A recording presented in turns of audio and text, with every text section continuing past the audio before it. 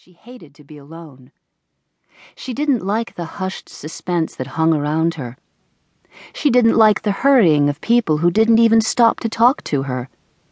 And she didn't think she was going to care much for that new baby either.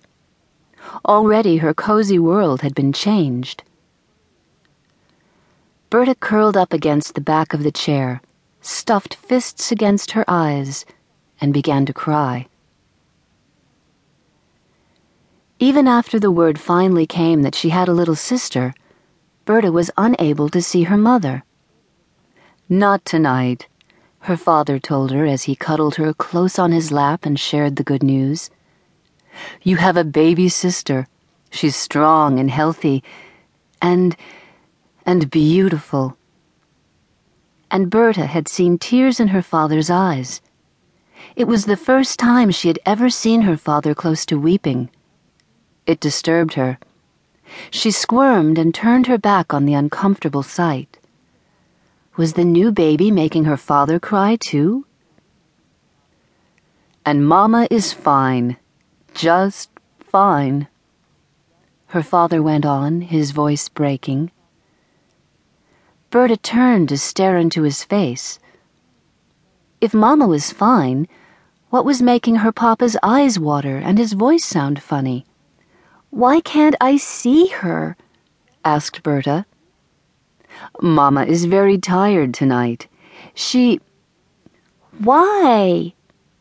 Berta was persistent. She stared into her father's ashen face.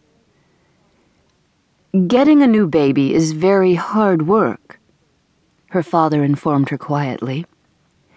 "And Mama had some difficulty." "Then why didn't she just leave it?" said Berta emphatically, her hands punctuating her words. She missed her mother. Her father's lips twisted with a hint of a smile. He pulled Berta back against his chest and brushed her hair away from her face. "You wait until you see your new sister," he said, and his mood seemed to lighten. "She's a beautiful little girl. You'll have so much fun. She'll be a wonderful playmate." "But I want to see Mama." "In the morning. First thing in the morning, I will take you to see Mama." "Why can't I see her now?"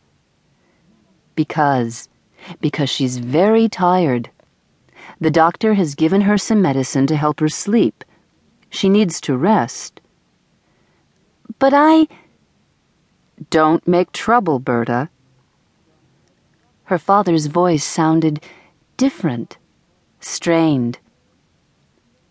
"Are you sick?" she asked quickly. No, just very, very tired," he answered. "I think we all need a good sleep." He glanced up at the wall calendar and seemed to muse aloud.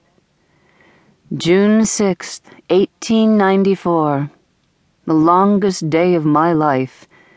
It's truly been a long ordeal." Berta had no idea what an ordeal was, but she understood that it was not a pleasant circumstance, and she linked it to the new baby. Berta was taken to her mother's room the next morning as promised. Her father took her by the hand and led her there. It did not feel quite right to be tippy-toeing through the house as though someone were sick or sleeping. She had so hoped that by morning things would be put back to normal. Her mother usually was never still in bed at this time in the morning.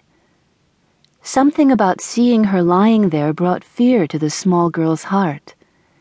She wanted to ask her father, but there was no time.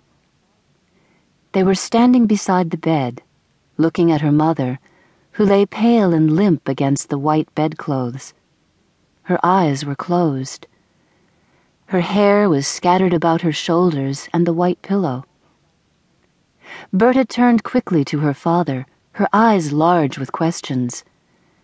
Before she could ask any of them, her mother stirred. "Berta?" she murmured. "Berta?" she said in just the